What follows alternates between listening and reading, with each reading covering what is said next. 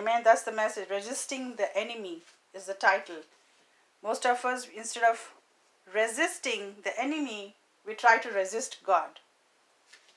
That's the complicated part that every Christian goes through.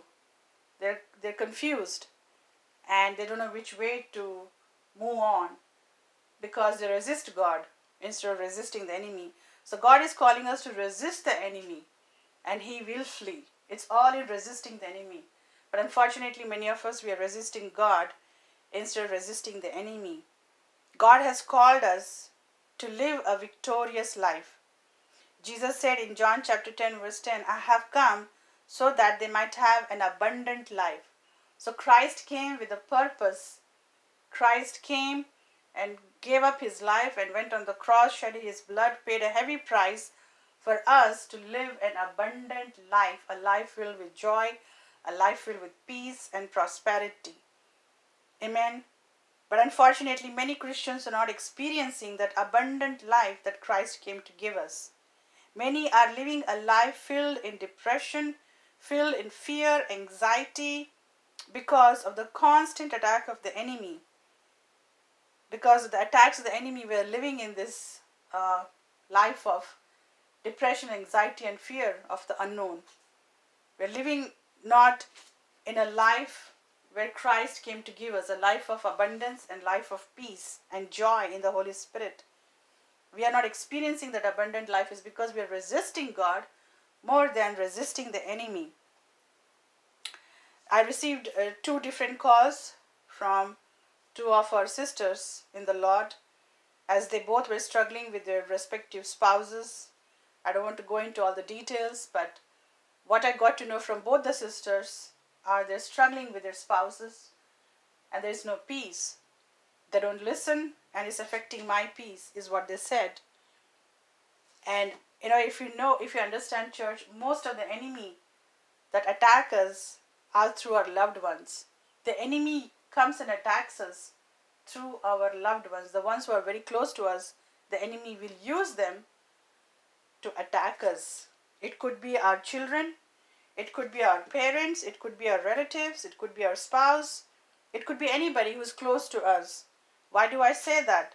It's because Jesus himself said that in Matthew chapter 10 verse 36. Jesus said, our enemies will be the members of your own household.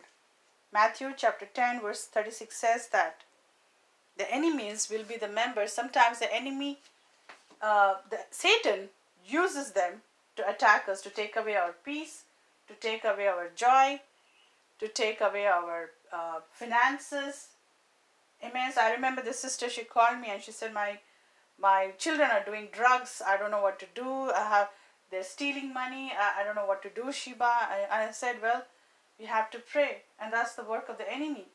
He uses our children to come against us, to attack us, to take away our peace and joy, because that's what Jesus said, that the enemies will be the members of your own household. Amen. So these 2 sisters said, I have no peace because my husband is making wrong choices. And those wrong choices are affecting me, affecting my peace, affecting my finances, affecting our walk in God. Amen. So God, the devil, Satan, uses the people who are very close to us to attack us. Amen. To attack us, to take away our peace, to take away our joy. And that's what he does. In John chapter 10 verse 10, Jesus said the enemy comes to steal, kill and destroy. And he's on job 24/7. His job is to kill, steal and destroy. Amen. But Jesus said, but you will find peace and comfort only in him. That's what he said. Come to me and I will give you rest. Amen. Come to me, I will give you peace. Because Jesus is the Prince of Peace. He's our comforter. He is our counselor. He will counsel us. He will give us advice, good advice. He will show us which path to take. Amen. That's what you will find that in Isaiah chapter 9 verse 6. It says, for a child is born to us, a son is given to us, and the government will rest on his shoulders, and he will be called a wonderful counselor, a mighty God, everlasting Father, and Prince of Peace. Amen.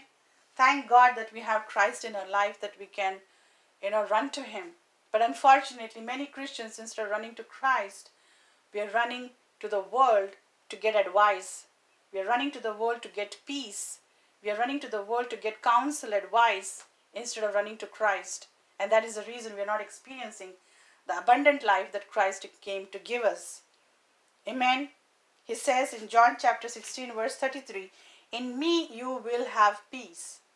Amen. That's what Jesus said. In me you will have peace. You might try to find peace in the world. You might get the peace for a little while, but it's not going to be permanent. It's not going to give everlasting joy. Amen. And it's also going to have side effects. Amen. So you're not going to find everlasting peace in the world. You can find everlasting peace only in Christ Jesus. Amen. Jesus overcame the world. He has already defeated Satan on the cross. He has defeated a life of depression, anxiety. Everything has been defeated on the cross. So why are we not living in that victory? Is because we are not claiming that victory in Christ. Because most of the time we are resisting God instead of resisting the enemy. Amen. Christ came to give us abundant life. He said, I have come so that they might have abundant life. A life filled with joy, peace, and happiness and prosperity. But people are not experiencing it. Is because we are resisting Jesus instead of resisting God. How are we resisting Jesus? Is by our constant disobedience to His word. It is only in His word, that is the Bible, we can achieve victory in every area of our lives. Amen. So if you're resisting Christ, how do you expect God to, bless your life or to break the shackles of Satan in your life? He cannot work because you're resisting God. God is the one who goes before us to fight our enemies. But if you're resisting Him, He cannot fight our battles. Matthew chapter 7 verse 24, Jesus said, anyone who listens and follows me is like a house on the rock. If you listen to the teachings of Jesus, He's telling you will be like a house on the rock. Let's go there, Matthew chapter 7, verses 24 to 27. Let me read this to you. Anyone who listens to my teaching and follows it is like a wise person who builds a house on a solid rock. Though the rain comes in torrents and the flood waters rise and the winds beat against that house, it won't collapse because it is built on bedrock. But anyone who hears my teaching and doesn't obey it is a foolish, like a person who built a house on sand. When the rains and floods come and the winds beat against that house, it will collapse with a mighty crash. Amen. So Christ is telling, don't just listen to what I'm saying, but follow what I'm saying you to do. If you follow my teaching, you'll be like a house on the solid rock.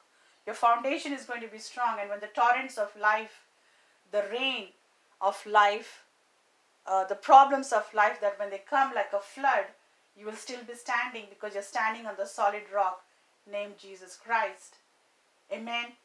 So many of us are not standing on that solid rock is because we are resisting God. We're resisting His commandments.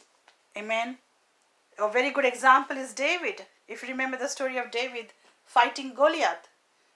Why did David win the battle? It was because he was so strong in the Lord that he was able to easily defeat a giant named Goliath with with just one smooth stone. It was not that stone church that defeated Goliath, but it was David's faith, his trust, his confidence, and his love for God that helped him achieve that victory. He was just a boy. Boy is a 14-year-old child, a 14-year-old kid, standing in front of a Goliath. I'm sure he's about 6 feet. And he is able to go and fight Goliath while the whole army of Israel, the whole army of King Saul, couldn't fight because they were gripped by fear. Instead of trusting God, they were they were fearing the enemy. But look at this little boy, 14-year-old boy. He went and fought Goliath because he was strong in the Lord. He was strong in his faith in the Lord. He had strong trust in the Lord. He had strong confidence in the Lord, and because of that, he achieved this victory. Unfortunately, many Christians are not able to fight the Goliaths of our lives is because of our lack of faith and trust in God. Amen. We are not deeply grounded and rooted in God because we are resisting God. Amen. It says in Jeremiah chapter 17 and verses from 7 to 8, it says, "But blessed are those who trust in the Lord and have made the Lord their hope and confidence. They are like trees planted along a river bank, with roots that reach deep into the water.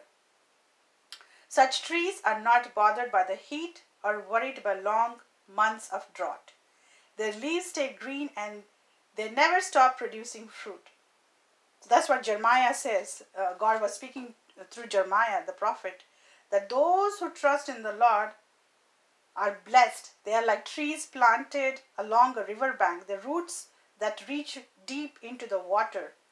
So such trees are never bothered with the heat and never bothered with the drought or famine, because they're always fresh and green because their roots are deep down in the river bank.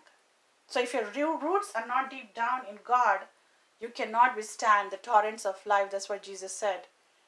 If you're listening to my messages, if you're listening to my teachings, but if you don't follow them, you're like that house that is on the sand instead of being on the rock. Because when you're on the sand, it cannot stand the torrents of waves of life.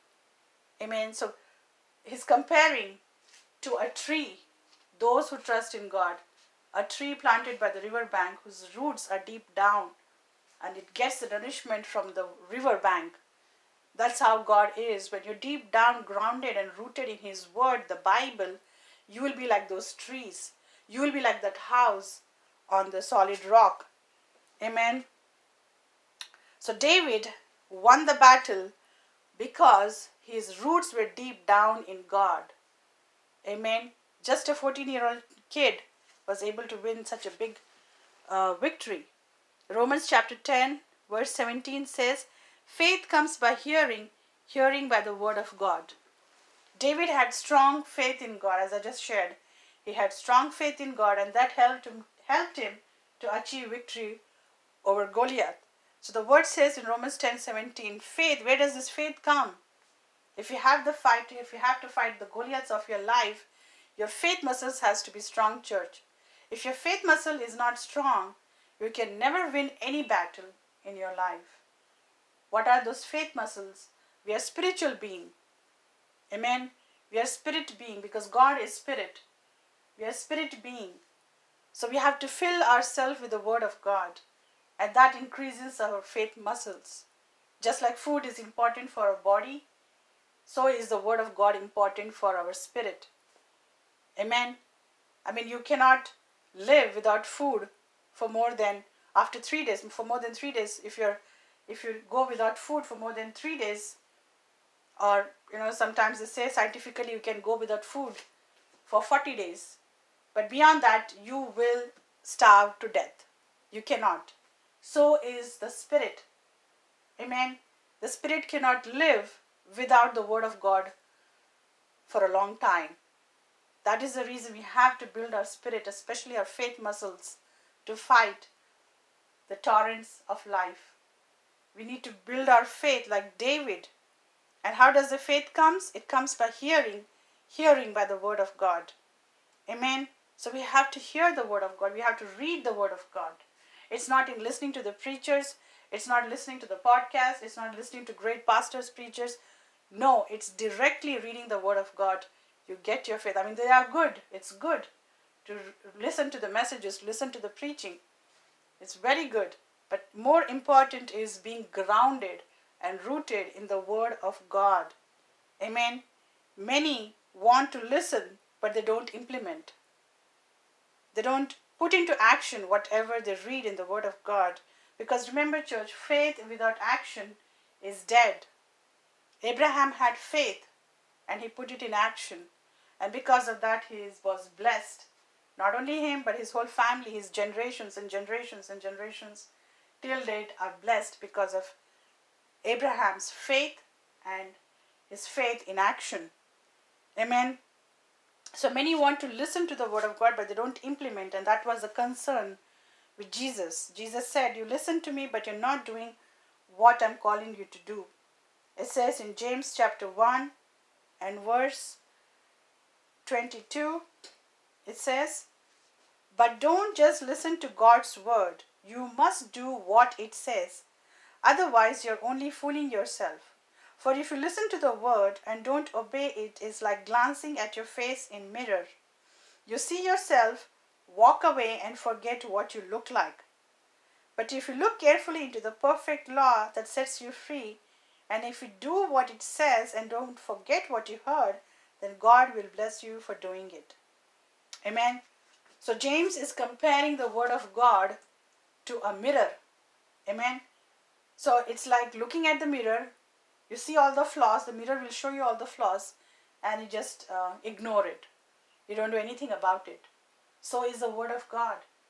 You read the word of God, you listen to the word of God, but if you don't implement what the word of God is telling you to do, it's like you watching the mirror, and it shows the flaws, but you don't clean the flaws. Amen. That's what Jesus is telling. Don't just listen to the word of God, but do what it says. And so also James is mentioned here in James chapter 1 verse 22 to 25 that we have to put into action what we are reading. Amen.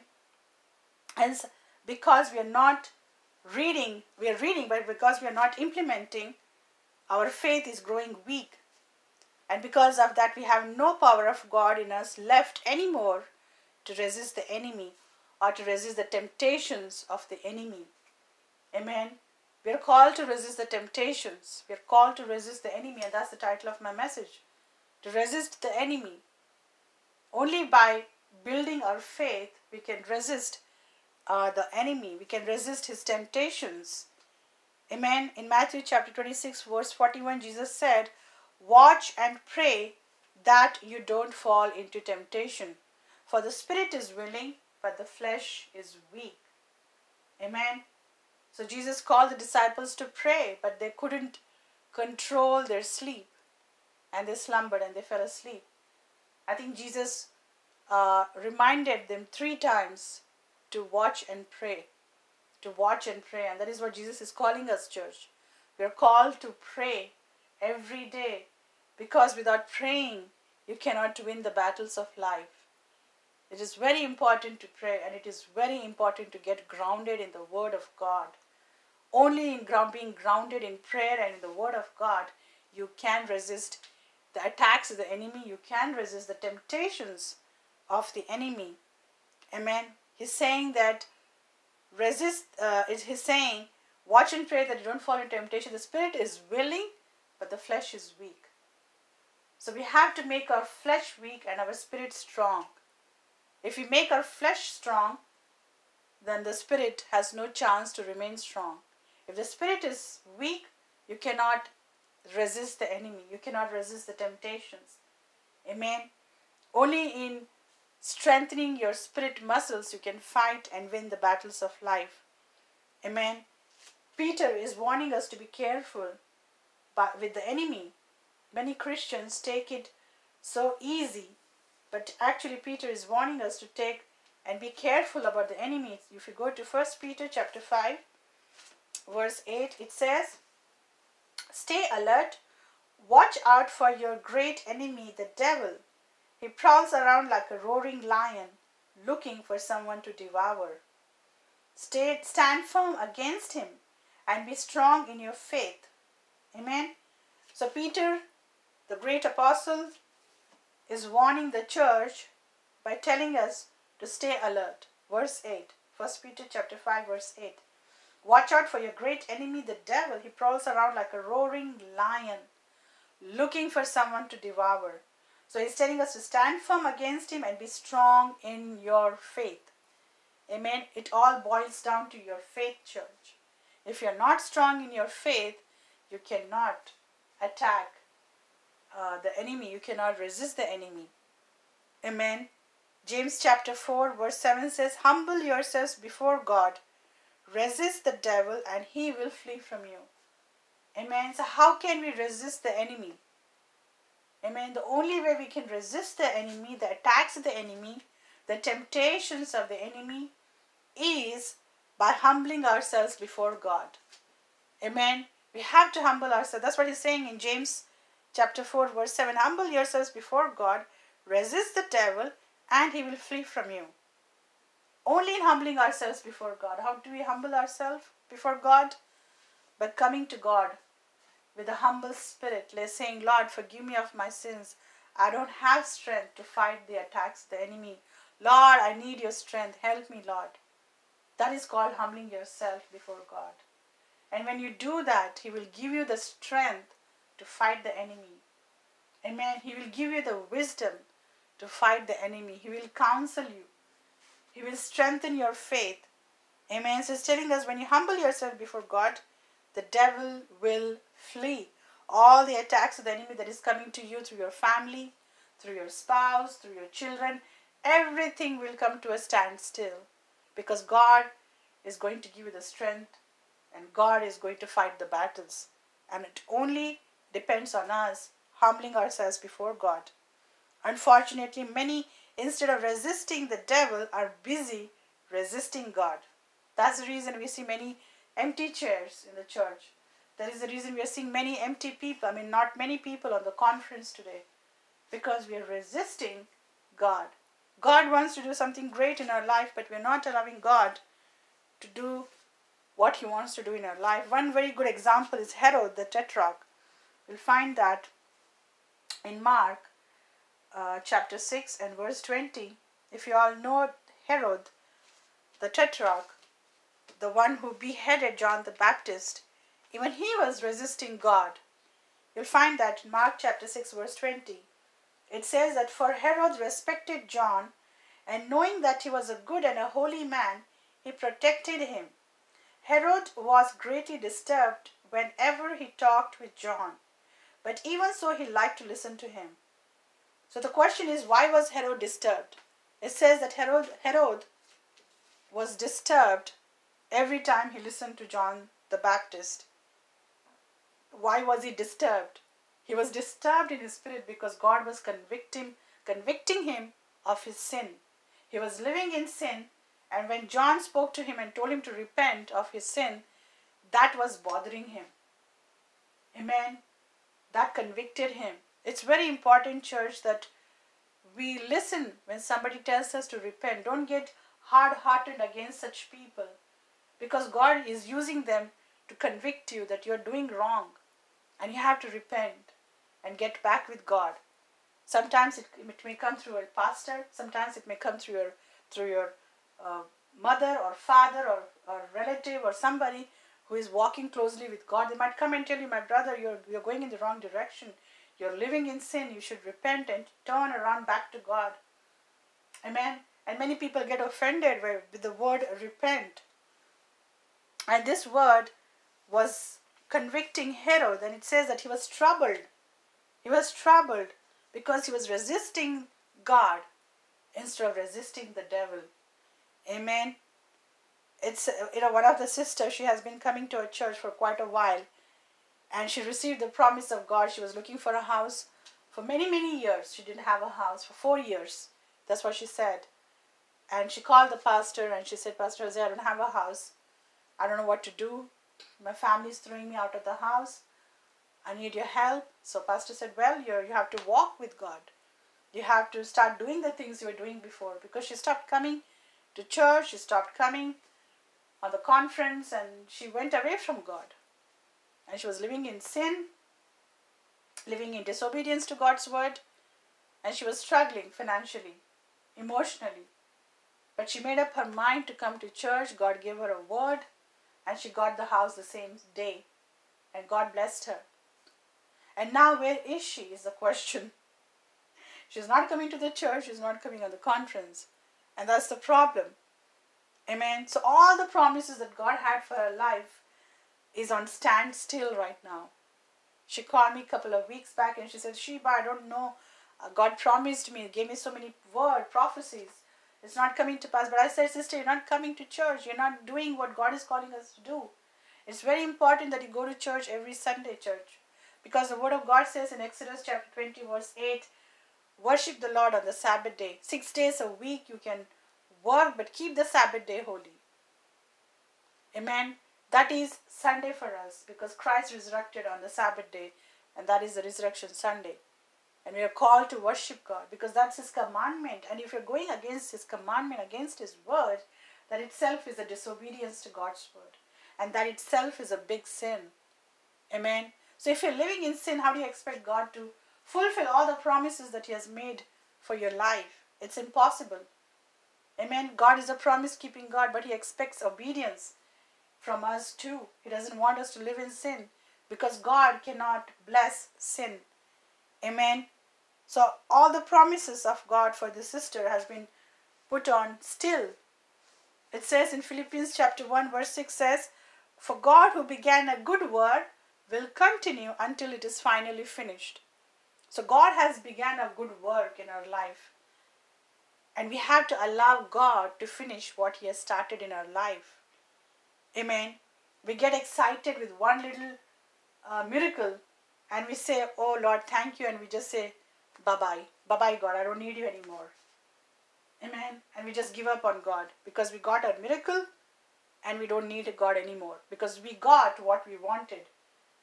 Amen. That is not what God is looking for. He's looking for children who are faithful till the end. That is the kind of people He's looking for. Not the kind of people who will take God as a spare tire. As God as a genie in the bottle.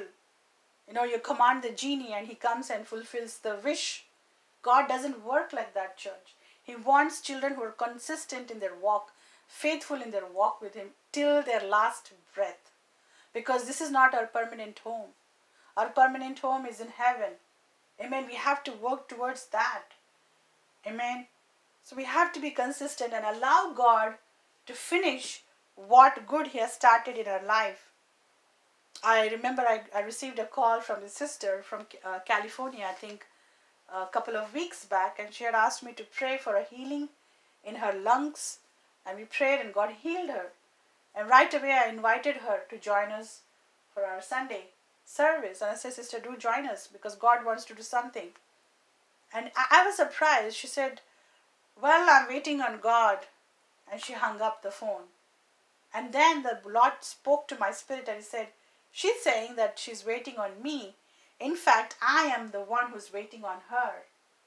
Amen. That's the same for every one of us, church.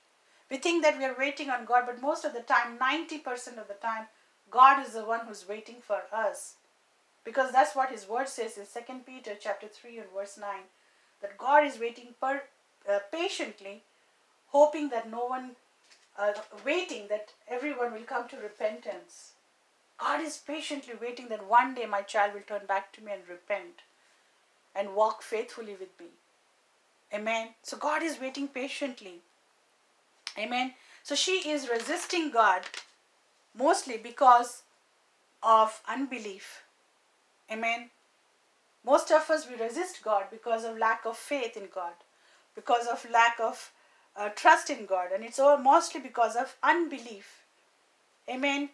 I mean, Jesus Himself was surprised. You can find that in Matthew chapter 13 and verses 58. It says, Matthew chapter 13 and verse 58, it says, and they were deeply offended and refused to believe in Him. So the people in Nazareth, they rejected Jesus. So you can imagine, they saw all the miracles Jesus did, but they still rejected Him. And it says in verse 57, and they were deeply offended and refused to believe in Him. Then Jesus told them, a prophet is honored everywhere except in his own hometown and among his own family. And so he did only a few miracles there because of their unbelief. Amen. So Jesus couldn't perform many miracles in Nazareth, the place where He was born. The place where He lived His childhood. He couldn't perform many miracles, unfortunately, because of their unbelief. They saw Jesus doing miracles after miracles, but still they had unbelief. Amen. That is the reason many didn't experience the miracles of Jesus. Amen. Most of us, we resist God instead of resist the enemy because of our hardened, rebellious heart. Many of us, many Christians, have a hardened, rebellious heart. Amen. Very good example are the Israelites. They were so rebellious. They saw the miracles of God. He provided them food from heaven. He was their shade in the day through clouds, and he was a pillar of cloud and a pillar of light in the dark. He provided them food from heaven, the manna and the water from rock. He divided the Red Sea. He did so many great miracles, but Israel still had a hardened, rebellious heart. It was just a 10 days journey to the promised land, but it turned around to be a 40 years of wilderness. And unfortunately, none of them made it to the promised land except two, Joshua and Caleb. Because Joshua and Caleb didn't have a hardened heart. They were faithful and obedient to God. Because of that, they were able to make it to the promised land. Whereas the rest of the camp didn't make it to the promised land. They perished in the wilderness. Amen. So we are called to be careful that we don't have a hardened heart, church. This is an example that we don't follow in the footsteps of the Israelites. Amen. It says in Hebrews chapter 3, verses from 7 to 12, it says, "This is why the Holy Spirit says, today when you hear his voice, don't harden your hearts as Israel did when they rebelled, when they tested me in the wilderness. There your ancestors tested and tried my patience, even though they saw my miracles for 40 years. So I was angry with them, and I said their hearts always turn away from me. They refuse to do what I tell them. So in my anger I took an oath, they will never enter my place of rest." Verse 12, "Be careful then, dear brothers and sisters. Make sure that your own hearts are not evil and unbelieving, turning you away from the living God." Amen. So this is what the author of the book of Hebrews has mentioned in Hebrews chapter 3, verses 7 to 12, that because of their hardened heart, because of their rebellious heart, they couldn't make it to the promised land. They didn't enter the land of rest. The land of rest is a place where you experience an abundant joy, peace, and prosperity. And that is what Jesus came to give us in John chapter 10, verse 10. He said, "I came that they might have abundant life, a joy filled with peace, happiness, and prosperity." And many Christians are not experiencing just like the Israelites. It's because many Christians are doing exactly what the Israelites did, having a hardened, rebellious heart. Amen. So as I said about this sister, God healed her. She saw a mighty miracle of God. Not only God blessed her with a house, she had complication in her leg. She had swelling, and the doctors took an x-ray and they said that she has some blood clots and we might have to amputate her leg. And she cried out to God. She came to church. We all, brothers and sisters, we prayed for her, anointing her with oil, and God healed her. She went back to the hospital, and the doctors were shocked and surprised to see that they couldn't find any clots. That was purely a miracle of God. Amen. So God did such great miracles. So where is she now is the question. She was supposed to be in the house of God, glorifying God, thanking God, walking faithfully in God. But she's backsliding. And so is the condition of many Christians. They're backslidden. They have seen the miracle of God. But down the line, they stop walking faithfully, continuously with God. And that is the reason they are not reached the promised land. Just like the Israelite, a land filled with joy and peace that Jesus came to give us. Amen. That is happening because we are resisting God instead of resisting the enemy. Hebrews chapter 3, the same chapter, verse 14, it says, "For if we are faithful to the end, trusting God just as firmly as we first believed, we will share in all that belongs to God." Amen. So it's telling if we are faithful to the end, till the end we are called to be faithful, church. Amen. Trusting God till the end, and that is when we will receive victory in every area of our life. Amen. Hebrews chapter 10 verse 38, God is saying, but I will take no pleasure in anyone who turns away from me. It's a warning. Very clearly it says in Hebrews chapter 10 verse 38. Let me go there. Hebrews 10 and verse 38 says, and my righteous ones will live by faith, but I will take no pleasure in anyone who turns away. Amen. So I will take no pleasure is what God is telling us if you're turning away from me. You have seen my miracles, you have seen my healing power, and you still are not willing to continue walking with me till the end. Because of that, I'm going to turn away from you. Amen. Many people don't experience a breakthrough in their situations because they are resisting God instead of resisting the enemy and the temptations of the enemy. A very good example is Saul. King Saul, he resisted God. God blessed him. God anointed him to be the first king of Israel. Amen. He had a great call in his life to lead the nation of Israel as a king. But he resisted God. Instead of being obedient to God, he resisted God. You'll find that in 1 Samuel chapter 15, verses from 10 to 23. I'm going to read this to you. Then the Lord said to Samuel, I am sorry that I ever made Saul king, for he has not been loyal to me and has refused to obey my command. Samuel was so deeply moved when he heard this that he cried out to the Lord all night. Early the next morning, Samuel went to find Saul. Someone told him Saul went to the town of Carmel to set up a monument to himself. Then he went on to Gilgal. When Samuel finally found him, Saul greeted him cheerfully.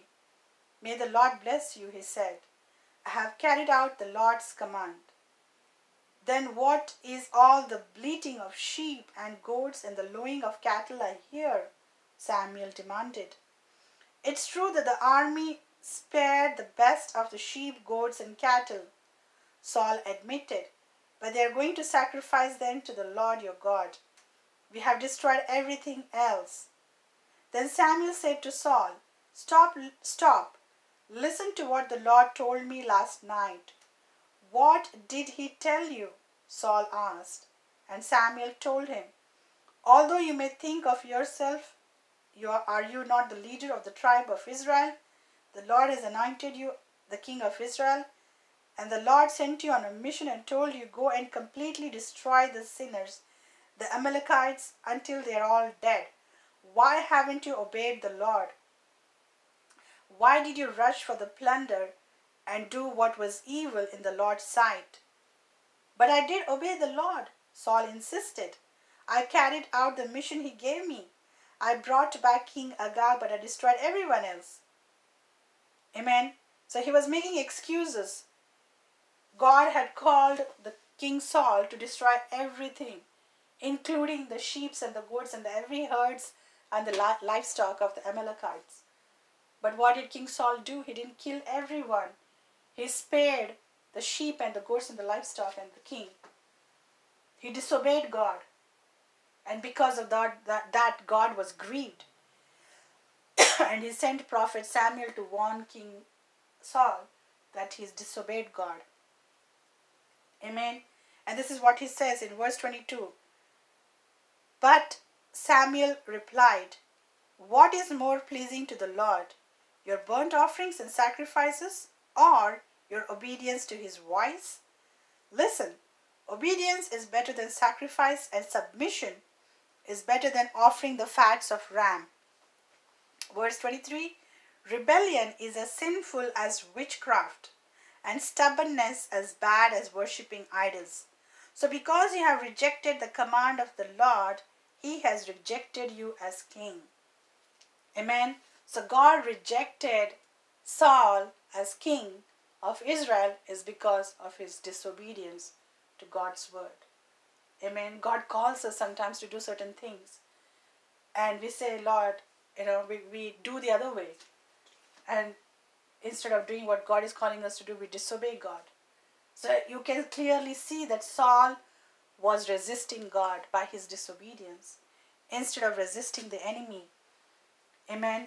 It says in verse 23, rebellion is sinful as witchcraft, and stubbornness as bad as worshipping idols. So that is how many Christians are. We are stubborn. We are set in our ways. We don't want to move from that area in our life. We want to do as and how we like.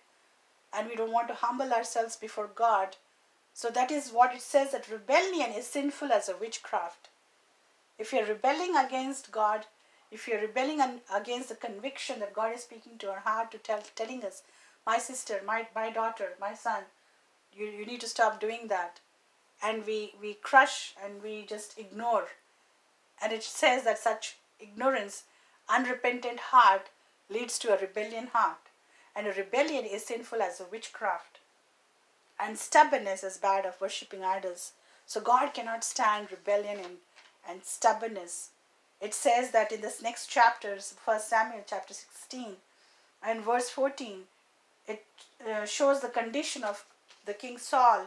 And it says, now the Spirit of the Lord left Saul, and the Lord sent a tormenting spirit that filled him with depression and fear. Amen.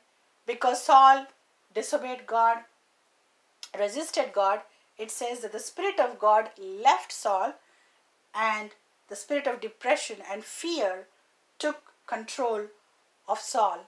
He was living in depression. He was always living in fear. Amen. So these are tormenting spirits that take our life because we have resisted God. So we are not able to resist the enemy. Amen. That is a condition that we have to sit down and analyze. Are we resisting God or are we resisting the enemy? Ephesians chapter 5 verse 6 says, don't make excuses for sin, for the anger of God will fall on them. Saul was making excuses. He was telling Samuel, well, I did exactly what God told me to do, except for saving some of the sheep and goat. So he was making excuses. Instead of humbling himself and say, oh my gosh, I'm so sorry, Prophet Samuel.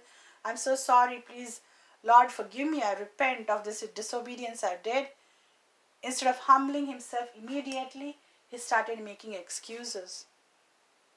Amen. And it says in Ephesians chapter 5 verse 6 that don't make excuses for your sin.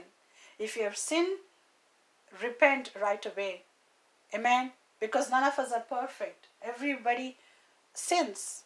Amen. But we can be made right with God when we repent. Instead of repenting, he was making excuses. And that led to a rebellious, hardened heart. Amen. And hardened heart will take us away from God. So we need to stop making excuses. It says in the same chapter, Ephesians 5, verse 10, he says, understand what pleases God. We need to find out what is the thing that pleases God. Amen. The thing that pleases God is a repentant heart, a humble spirit. Amen. Remember, church, disbelief, hardened heart, making excuses will take us away from God. We need to avoid these three things: disbelief, a hardened, rebellious heart, and thirdly, making excuses for our sin. Because these three things will take us away from God. And we cannot resist the enemy anymore. Amen. James chapter 4 verse 7 says, humble yourself before God, resist the devil and he will flee. So when you humble yourself before God, you will be able to resist the enemy and he will flee. How can you resist the enemy? It is because God is going to fight your battle. You don't have to fight your battle. Amen. It says in Exodus chapter 14 and verse 14 says, the Lord himself will fight for you. You just stay calm. Amen. So the Lord is telling the Israelites, you don't have to fight this battle. You just stay calm. I will go and fight your enemies. Amen. So when you're humbling before God, he himself will go ahead of us and stop the attacks of the enemy. Will stop the temptations of the enemy. Amen. So it is only in humbling before God we will achieve victory, because God is going to fight your battle. Again in 2 Chronicles chapter 20 verse 15, God is saying, for the battle is not yours, but mine. Amen. The battle is not yours. It is all God's. Only God can fight the battle with the enemy, and he can come out victoriously. That's the reason we have to put our faith and trust in God. Amen. So I encourage you, my church, to humble yourselves before God, for it's in God who will fight the battles for you, and you're going to come out victoriously. God gave me this message because most of us, we are fighting our battles in our own flesh. We fight our spouses, in our own flesh by verbally abusing them through anger. Amen. We fight our children by abusing them physically, by cursing them through our anger. And these are the things that quench the Holy Spirit. Amen. We cannot grieve the Holy Spirit. It says in Ephesians chapter 4 verse 30, do not grieve the Holy Spirit. So when you're fighting the enemy in your physical, you're grieving the Holy Spirit. Amen. So we have to leave the fight to God, because God is going to fight our battles. What we need to do, instead of fighting with our spouses, instead of fighting with our children, instead of fighting with our enemy physically, we have to kneel down and ask God to fight our battles. Amen. Why do I say that? Because these are not physical battles, these are spiritual battles. You'll find that in Ephesians chapter 6 verse 12. It says we are not fighting against flesh and blood enemies, but against principalities and powers of the dark world. Amen. As I said before the starting of the message, that the enemy uses them to come and attack and take away our peace, our joy, our finances. That's how the enemy uses the one who are close to us to come against us, to take away our peace. So we cannot fight in the physical. It's a spiritual battle. That's the reason he's telling us we are not fighting against flesh and blood, but against principalities and powers of the dark world. So we have to fight a spiritual battle. Every battle that the child of God goes through is a spiritual battle. And we have to lean on the Spirit to fight the battle and come out victoriously, like David, who came out victoriously because his faith was strong. We have to build our faith muscles, church.